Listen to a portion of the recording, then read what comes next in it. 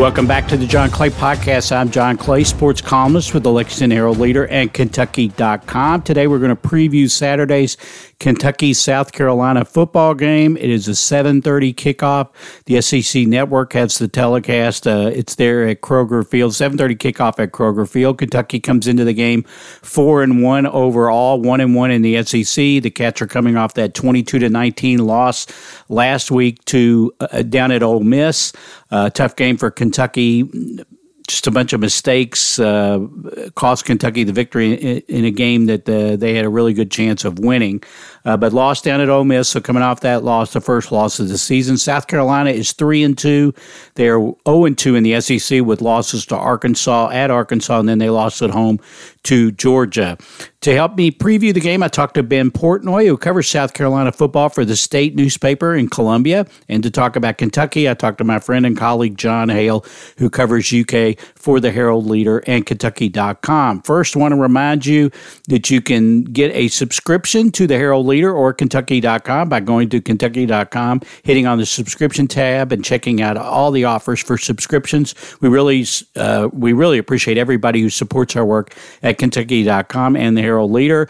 Appreciate everybody who supports the podcast. Give us a rating or review on Apple Podcasts or wherever you find your podcasts. That just helps more people find it. Also, you can follow me on Twitter at JohnClayIV. Okay, now that we've got that out of the way, let's get to our interviews. First with Ben Portnoy of the State newspaper in Columbia on the Gamecocks, and then we'll be talking to John Hale of Kentucky.com about the Wildcats.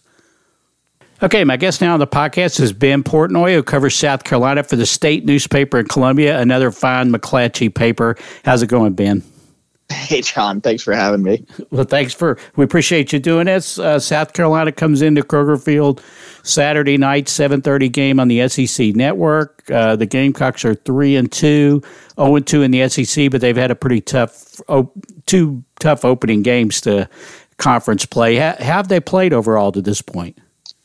Yeah, it's been an interesting team to track, frankly, just because we're 5 games into the season, and to be honest, I don't know how much we actually know about this South Carolina football team. I mean, they've beaten 3 teams in Georgia State, South Carolina State, and Charlotte that aren't particularly good. Sorry. That's okay.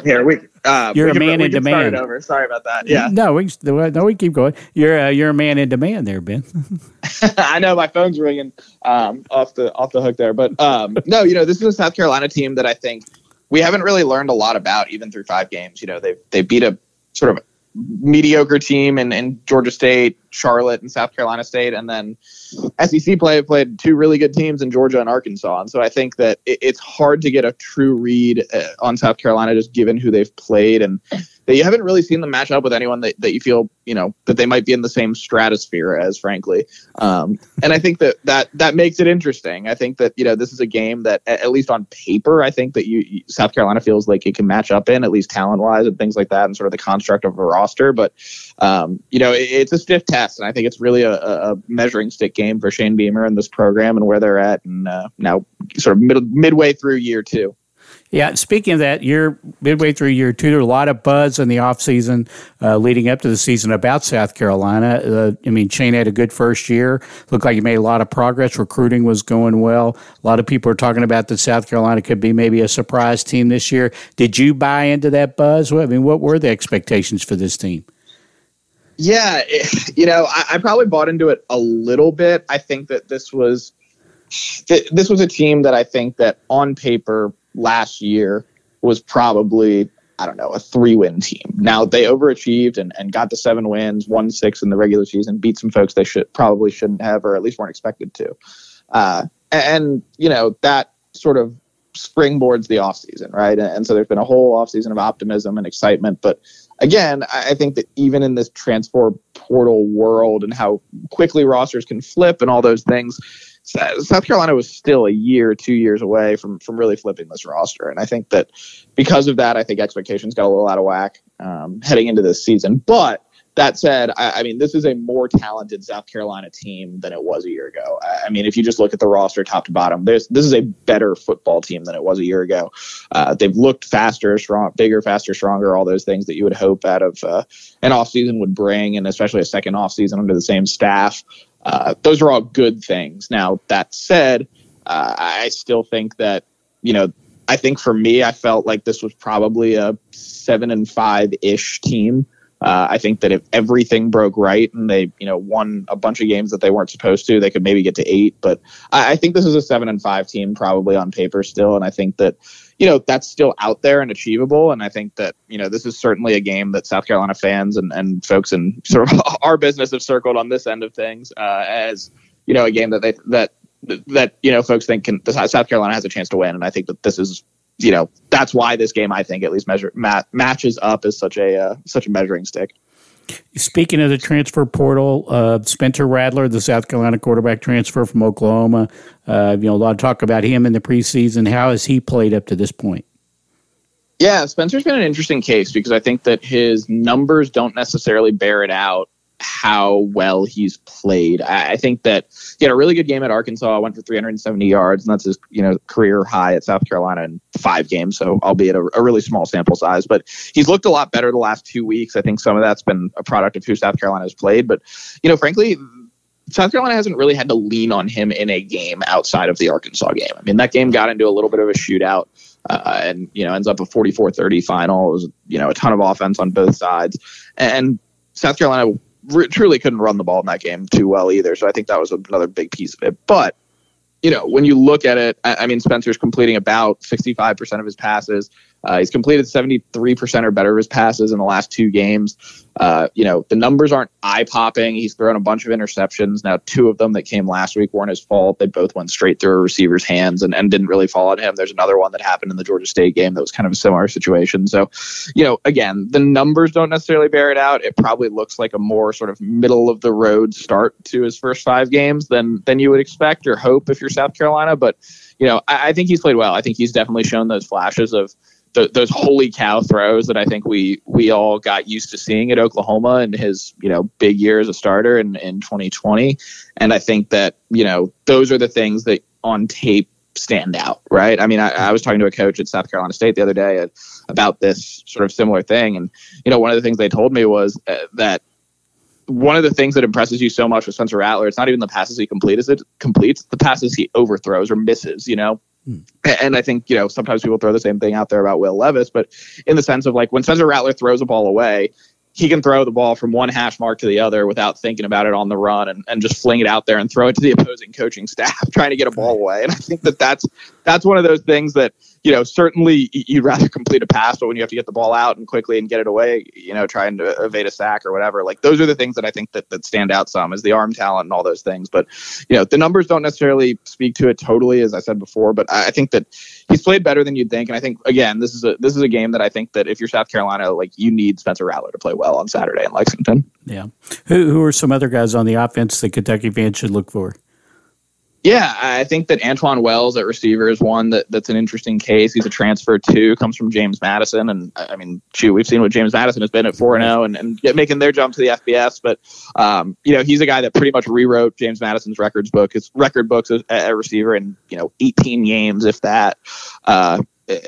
Last year and the year before. So he's a guy that has been really good. He had about 189 yards, if I remember the number right, against Arkansas. He's been a little bit hit or miss the last 2-3 weeks, but he's a guy that should factor into the equation and probably will draw a lot of attention. Marshawn Lloyd at running back is a guy who's a former sort of fringe 5-star, high 4-star guy out of Delaware and played at Maryland Powerhouse in DeMatha. And he's a guy that tore his ACL his freshman year, was kind of coming back from that last year, and now really looks fully healthy and has been the bell cow for South Carolina and really looks the part of a guy that can lead the charge, at least back there at running back. And I think that's an interesting one to see sort of how South Carolina is able to run the football against this Kentucky defense, because I think that, the last 2 weeks, South Carolina's been able to run the ball mostly at will, but in games against Georgia, even Georgia State and Arkansas as well, they've had trouble really matching up on the run and being able to get downhill and sort of set themselves up on schedule early in possessions. And I think that's been a big problem. So if Marshawn Lloyd can get going, I mean, that bodes well for South Carolina. But if Kentucky can slow down South Carolina and make it past the ball and be a little bit more one-dimensional, I think that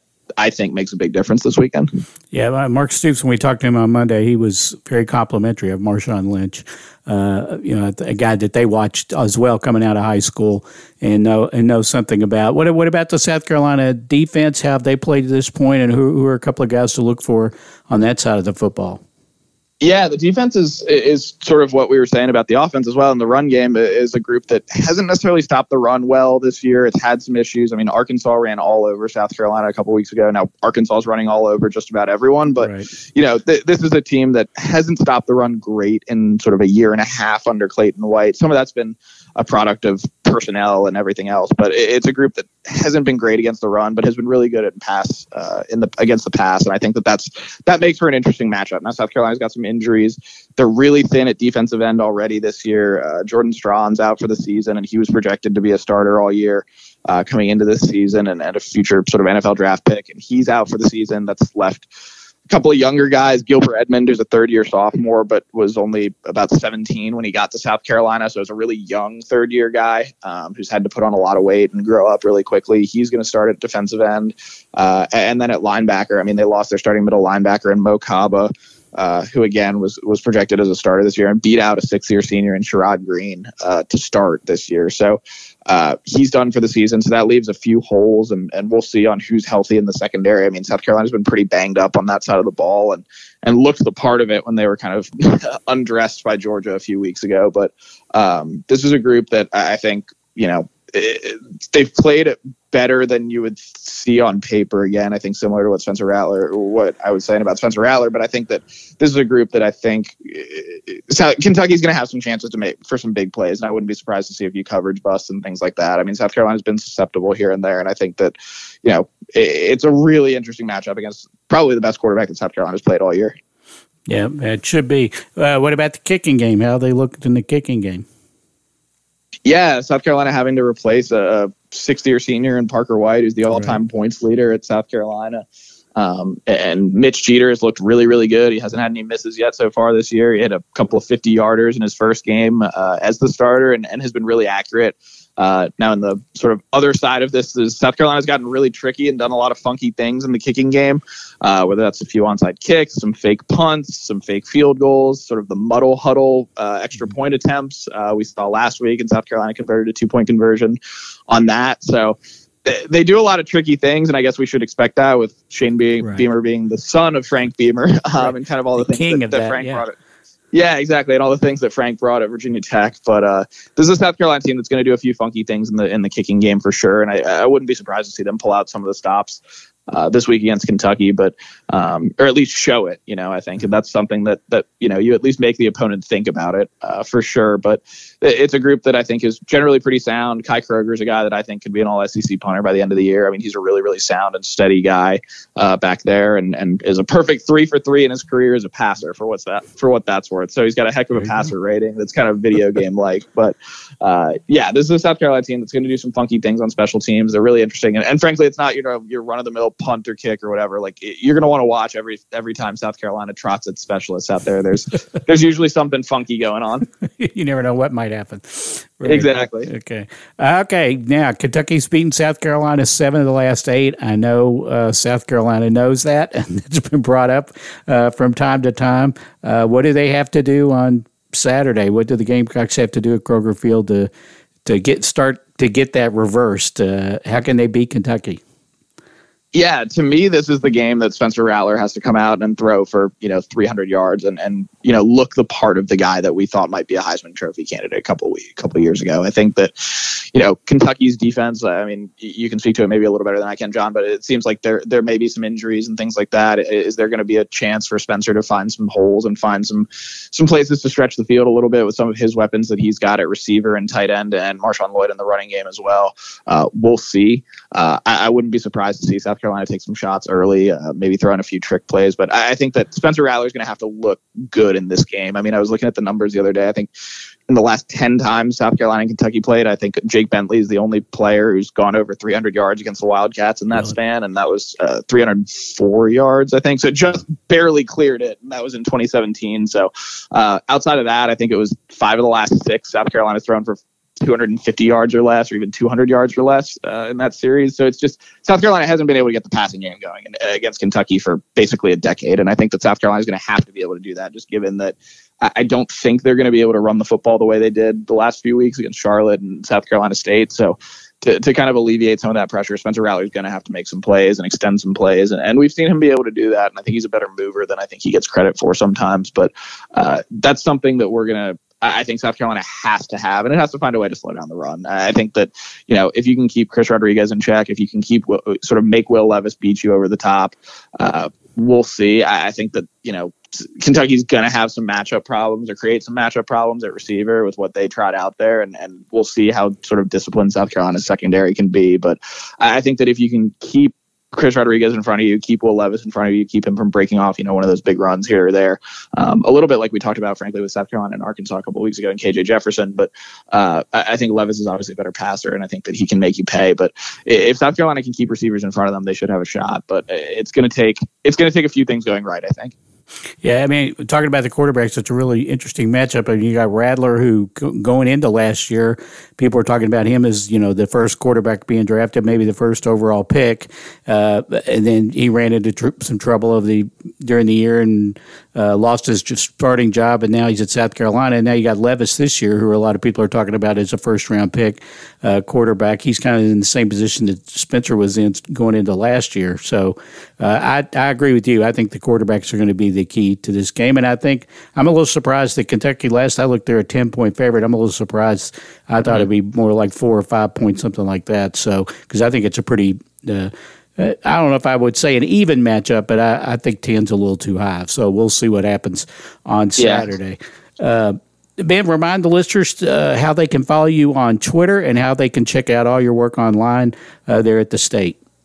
Yeah, I can follow me on Twitter at bportnoy15, BPORTNOY 15, and then at thestate.com over here in Columbia. And yeah, thanks for having me, John. Really excited to get over to Lexington this week, and should be a fun one. I'm with you. I think we're in for a tight one. I think it's going to be a close game.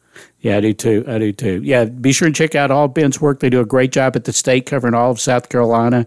Be sure and check him out on Twitter and online. And Ben, have a great trip. Have a safe trip up to Lexington. I look forward to seeing you on Saturday. Sounds great. Thanks for having me, John. Okay, I want to bring into the podcast John Hale, my friend, colleague, and UK football beat writer for the Herald-Leader and Kentucky.com. First of all, John, how's it going? It's going pretty well. One of those mornings where you wake up to news is always an interesting way to start your day, but it is what it is. Yeah, the news. As we record this, we are recording this on Thursday morning. We get Mark Stoops later on today after practice, although I don't know what Mark's going to say a whole lot. But the news is there are reports out there that Will Levis is questionable for the game on Saturday, that he is dealing with some sort of an ankle injury. I was told it has more to do with a toe, that's more of a toe injury. And whether he's going to play or not, I was told by someone who's not inside the program, but who knows people inside the program, that unless something happens between now and Saturday, that he will play, and that the boot is just a protective measure to protect the ankle or the toe, the foot or the toe. Have you been hearing anything different, John, or what do we know? No, what I heard also from somebody close to the program was basically the plan was always to hold him out for a couple days of practice this week and then kind of reevaluate. And so we don't get to see practice. They let us stand outside the gate for a while it is ending until they let us in for interviews. Will did not talk to us on Tuesday when he normally does. The word was they were just giving him a break from media obligations after all he's done so far this season. But if he wasn't practicing, it makes a little more sense too. But I don't think he's been ruled out by any means from what I understand. If it's a game time decision, theoretically he would dress out and see how he does in warm-ups and go from there. If you remember, there was I can't remember if it was 2016 or 2017, but one of those years, Steven Johnson was injured before, I think, the Austin Peay game. And he dressed out, and they started Luke Wright, the walk-on backup, hoping that they wouldn't have to use him. They got down 14-0 early, I think, against Austin Peay, and put Steven in the game, and they ended up winning. So maybe they'll do something like that. I don't know, but if I had to pick right now, I think there's probably still a pretty good chance he plays. Yeah, me too. I expect him to play, but we'll see. we'll see what happens.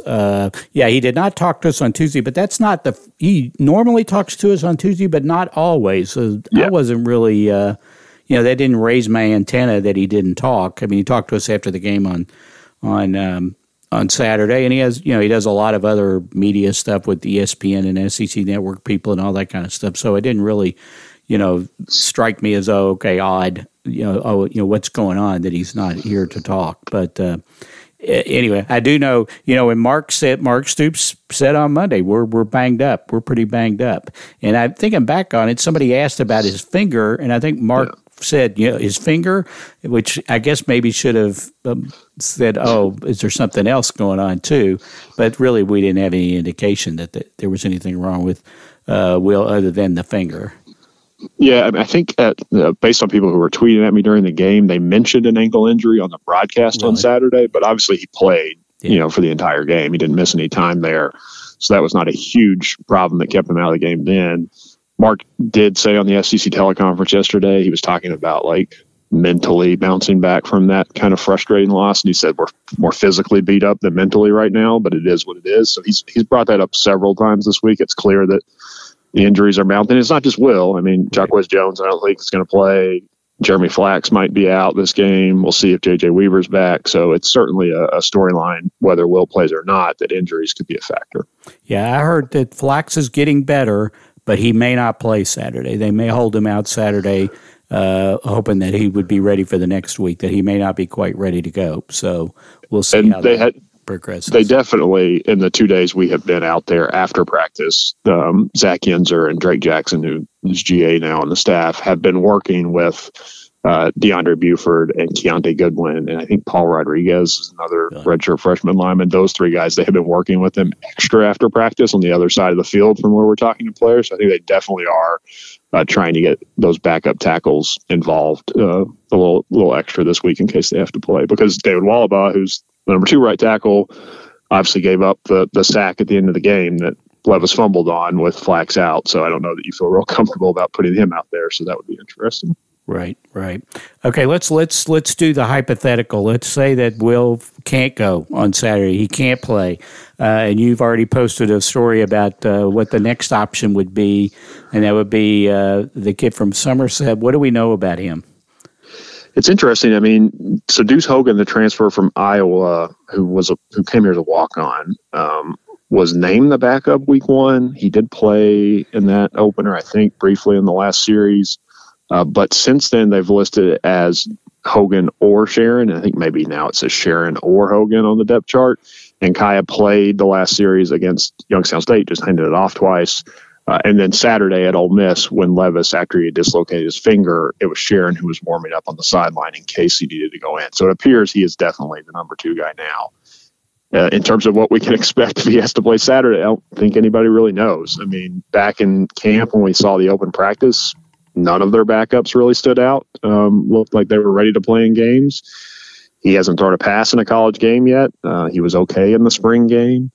The good news is he's won in Kroger Field before, I guess. 2019, he led Somerset to the state championship through the game-winning touchdown on an untimed down at the end of the game to give them the win. So he's got a huge moment in that stadium before.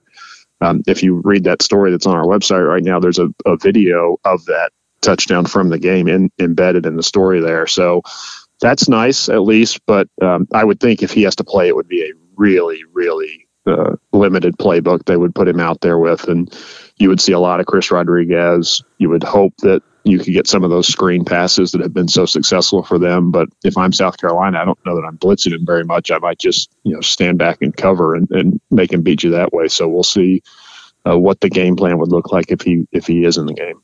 Yeah, I think one thing that could help him is the fact that if they have, in fact, as you heard, that they've held Will out of practice, that gives Kaya the reps. I would assume the majority of the reps. I would think Hogan would also get some reps, but they, could get him in there and give him some time with the first team to try to get him ready. But if I think of it is Sharon, there definitely would be a condensed playbook, and we would see a lot of Chris Rodriguez. And Chris Rodriguez has had a lot of success running against South Carolina, so I think we might see a lot of Chris Rodriguez no matter who the quarterback is. The quarterback is on Saturday. What you wrote about let's go back to Levis for a second. You wrote about this after the game about Will obviously had an up and down day at Ole Miss on Saturday. He was 18 of 24. He had a couple of drops. I can think of a screen pass in particular that they dropped, which looked like it was going to be a big play. But he also took a safety, which you just can't do that, and the 2 fumbles at the end of the game. What did you think of his performance overall? And I know you wrote that, fair or not, they're just going to need more from Will Levis.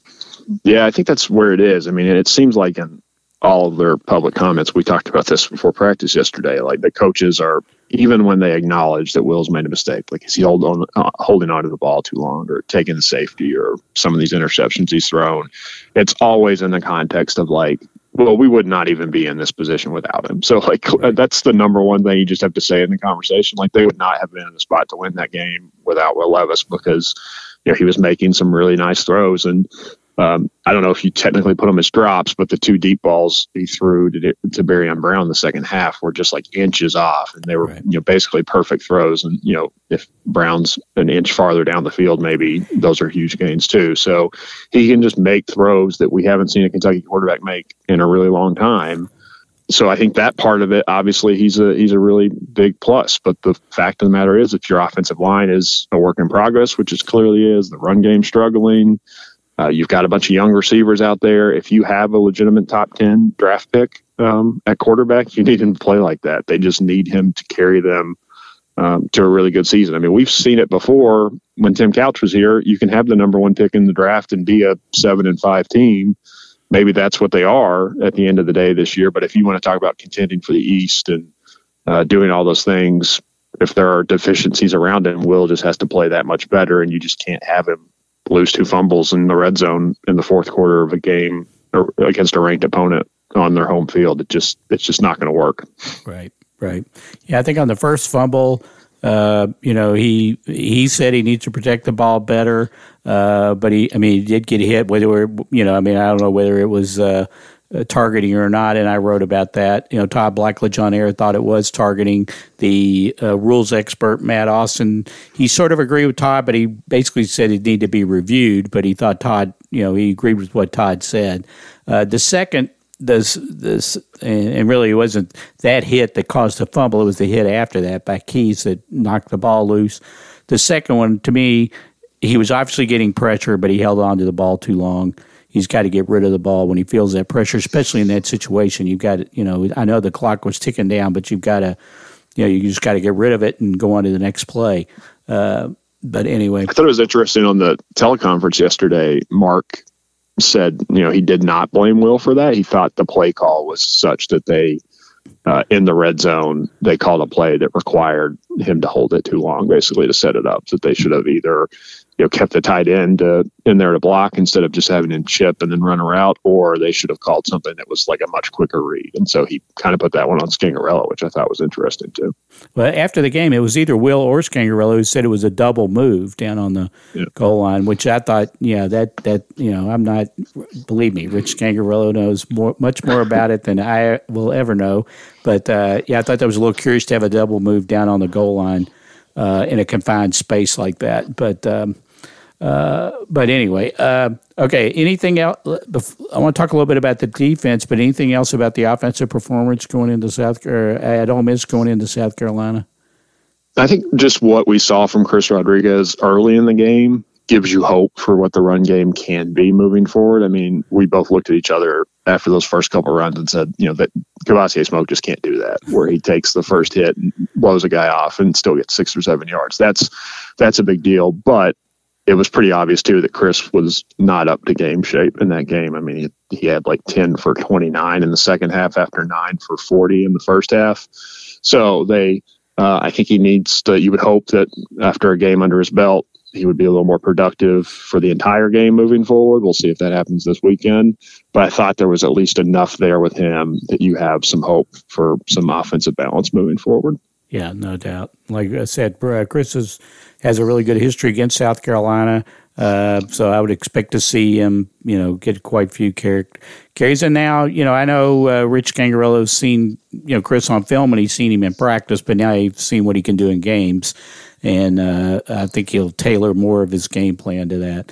Okay, I want to talk a little bit about the defense. The defense, another slow start for them on Saturday. They got down in a 14-0 hole, but then they came back after that and played really well. Only gave up the 2 field goals, had a great goal line stand in the fourth quarter, then got the ball back after Will's first fumble on a 3-and-out when they absolutely had to get the ball back with the time ticking down in the game. But they are also beat up. Jacquez Jones, we don't know if he's going to be able to play. Mark sound like we might be able to see J.J. Weaver on Saturday. It depends. Obviously, getting him back would be a big boost. Tyrell Asian is playing banged up in the secondary, and I'm sure there are other guys who are banged up that we don't know about that they haven't mentioned. What about the defense going into Saturday? Yeah, I mean, it's hard to quibble with how they've played so far. I mean, obviously there have been some slow starts, but, then you can just say that they're really good at adapting. I mean, between Ole Miss and Florida, they've given up 3 points in the second half of their 2 SEC games, which is really impressive. And so I think against South Carolina, who obviously has a talented quarterback in Spencer Rattler, who's, not a perfect player by any means. And they put up really big numbers the last 2 weeks against non-conference opponents, struggled in their SEC games. I would think the defense, especially if Will Levis is limited or can't play, might be enough to still win this game this weekend, but that injury situation's a huge storyline. I think it was on his radio show Monday night. Mark basically said that Jones wasn't going to play. He kind of had a fun back and forth with a caller who, saying that he needed to talk to his players about putting injury information out there, basically, because he wanted to be cagey with these things on purpose when it was uncertain if a guy was going to play or not. But it looked like Jacquez was doubtful. Agent did come back in the Ole Miss game. I couldn't tell if he was playing with the cast or not, but I know he was at least practicing with the cast at some point. They're already down one starting safety in Jalen Geiger, who's probably out for the year. Vito Tisdale's out for the year from before the season.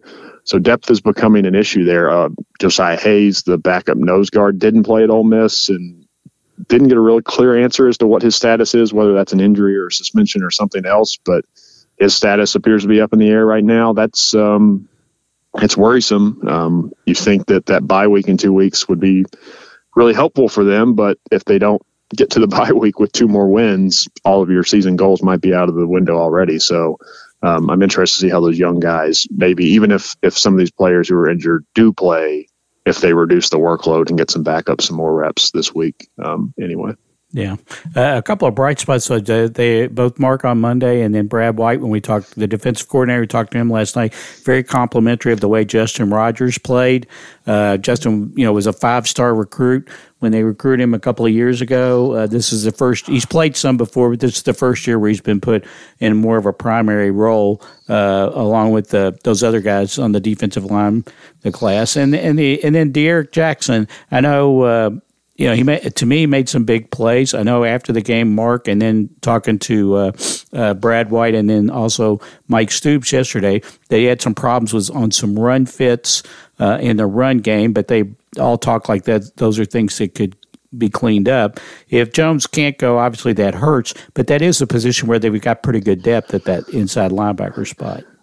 Yeah, I would think that's a spot where they can handle. If you remember, the Citrus Bowl, Jones didn't play either. I can't remember if he's hurt or if he was one of the COVID guys. And so De'Eric Jackson played that entire game, basically, in a season he wasn't even expected to play at all last year because he had the Achilles injury in spring. And initially he was thought to miss the whole year, but he came back late in the regular season and played really well in the Citrus Bowl. So he's been in those big moments before. They've got Trevin Wallace also in that room as a backup who we've seen flashes from, was a really highly touted recruit. I assume he'll play a little bit more as long as Jones is out. And they even like Martez Thrower and Luke Fulton, the former Michigan State transfer, got a few positive mentions in spring practice. So that is a spot they have depth. And it was interesting back in the spring. I remember when Jones and DeAndre Square both came back for their extra year, we asked Mark, basically, are you going to move some of those young guys around to other positions so you can get them all on the field? And he kept saying no, because we're going to need the depth there the whole year. That's just a position where guys are going to get banged up. I think it's earlier maybe than they expected that, but certainly that's going to come into play now. Right. Okay. the game on Saturday. Well, one quick thing too: the special teams, and you wrote about this too. I mean, obviously, on the positive side, Breon Brown, 85-yard kick return, 54-yard kick return, where he was accidentally tripped up by one of his own teammates. But then on the other side, Matt Ruffalo missed a 39-yard field goal, and you had the 2 extra points, one block, the other was a snap problem or more of a hold problem. Mark said. And you wrote about the special teams. Really, the special teams had played well up until Saturday, correct? Yeah, it's just not as easy as saying that they have a special teams problem, because that puts too many different things together. If you want to say they have a kicking problem, maybe, but even there, Matt Ruffalo has been pretty steady overall. And I went back and watched the field goal this morning, and he hit that really well. I mean, it was literally like inches from being good. So that, it was a windy afternoon. I don't know if that played into it or not, but the blocked extra point, the first one was low, so that was an error from him. And then obviously the snap and the hold issue on the second one was a problem. It seems like there's an injury to the long snapper too, based on what Mark Stoops said Monday.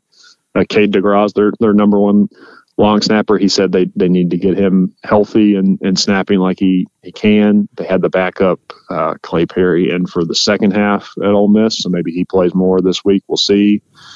But it's a situation where enough of the special teams units are performing well to where that this is not like, what the first year Mark decided not to have a special teams coordinator and everybody blamed it on coaching.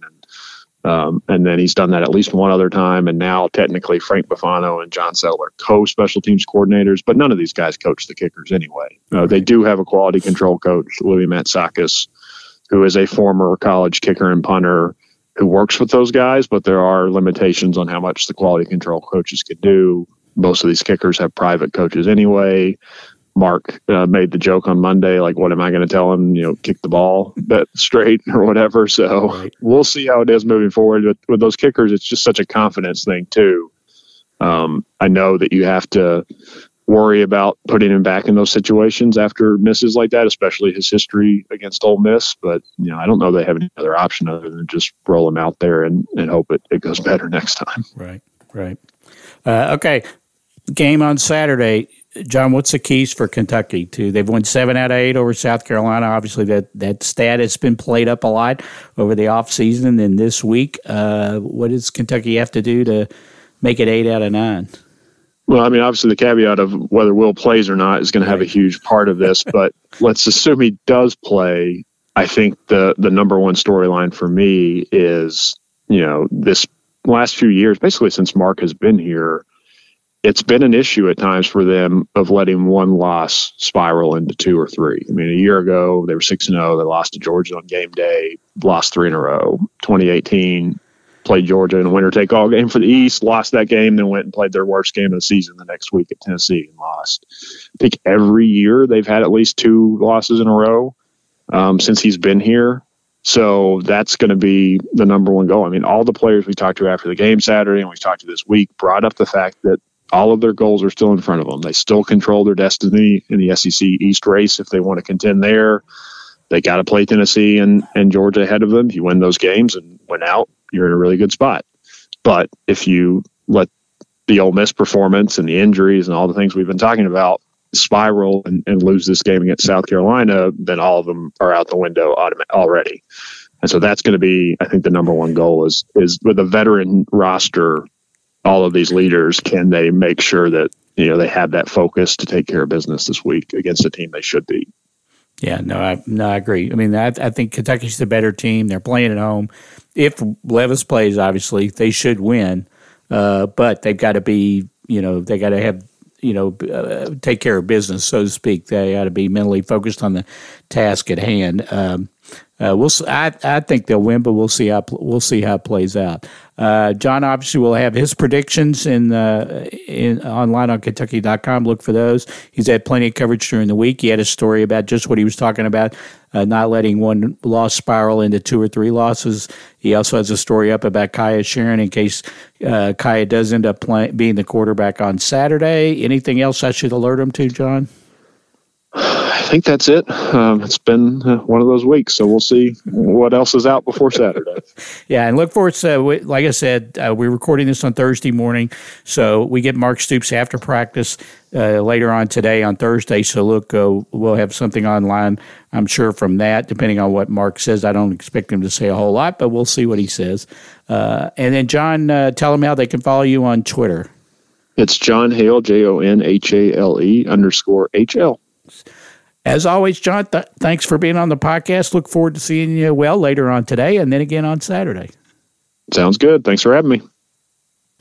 Okay, that'll do it for this edition of the John Clay Podcast. My thanks to Ben Portnoy of the State Newspaper in Columbia. Be sure and follow him on Twitter and follow all of the coverage at the State on the game, leading up to the game on Saturday, during and after the game. Same thing with John Hale. Thanks to John. Be sure and follow John on Twitter. Follow all of his coverage on Kentucky.com and in the Herald Leader, both up to, during, and after the game as well. Remember, you can follow me on Twitter at John Clay IV. I'll be there on Saturday as well. Mark Story will be there. Follow Mark at Mark C. Story. I have live updates during the game on my Sidelines blog. Then after the game, I'll have my 3 takeaways. Mark will have his 5 things to know. John will have coverage during and after the game on Kentucky.com as well. So check out all of that. And then I'll have my podcast with Mark where we review the game and we look ahead. Kentucky gets Mississippi State next Saturday, the following Saturday. We'll be talking about that game as well with Mark on Sunday night or Monday morning. Look for that podcast as well. Thanks again to Ben Portnoy. Thanks again to John Hale. And thanks again, most important, thanks again to you for listening to the podcast. We'll catch you next time on the John Clay Podcast.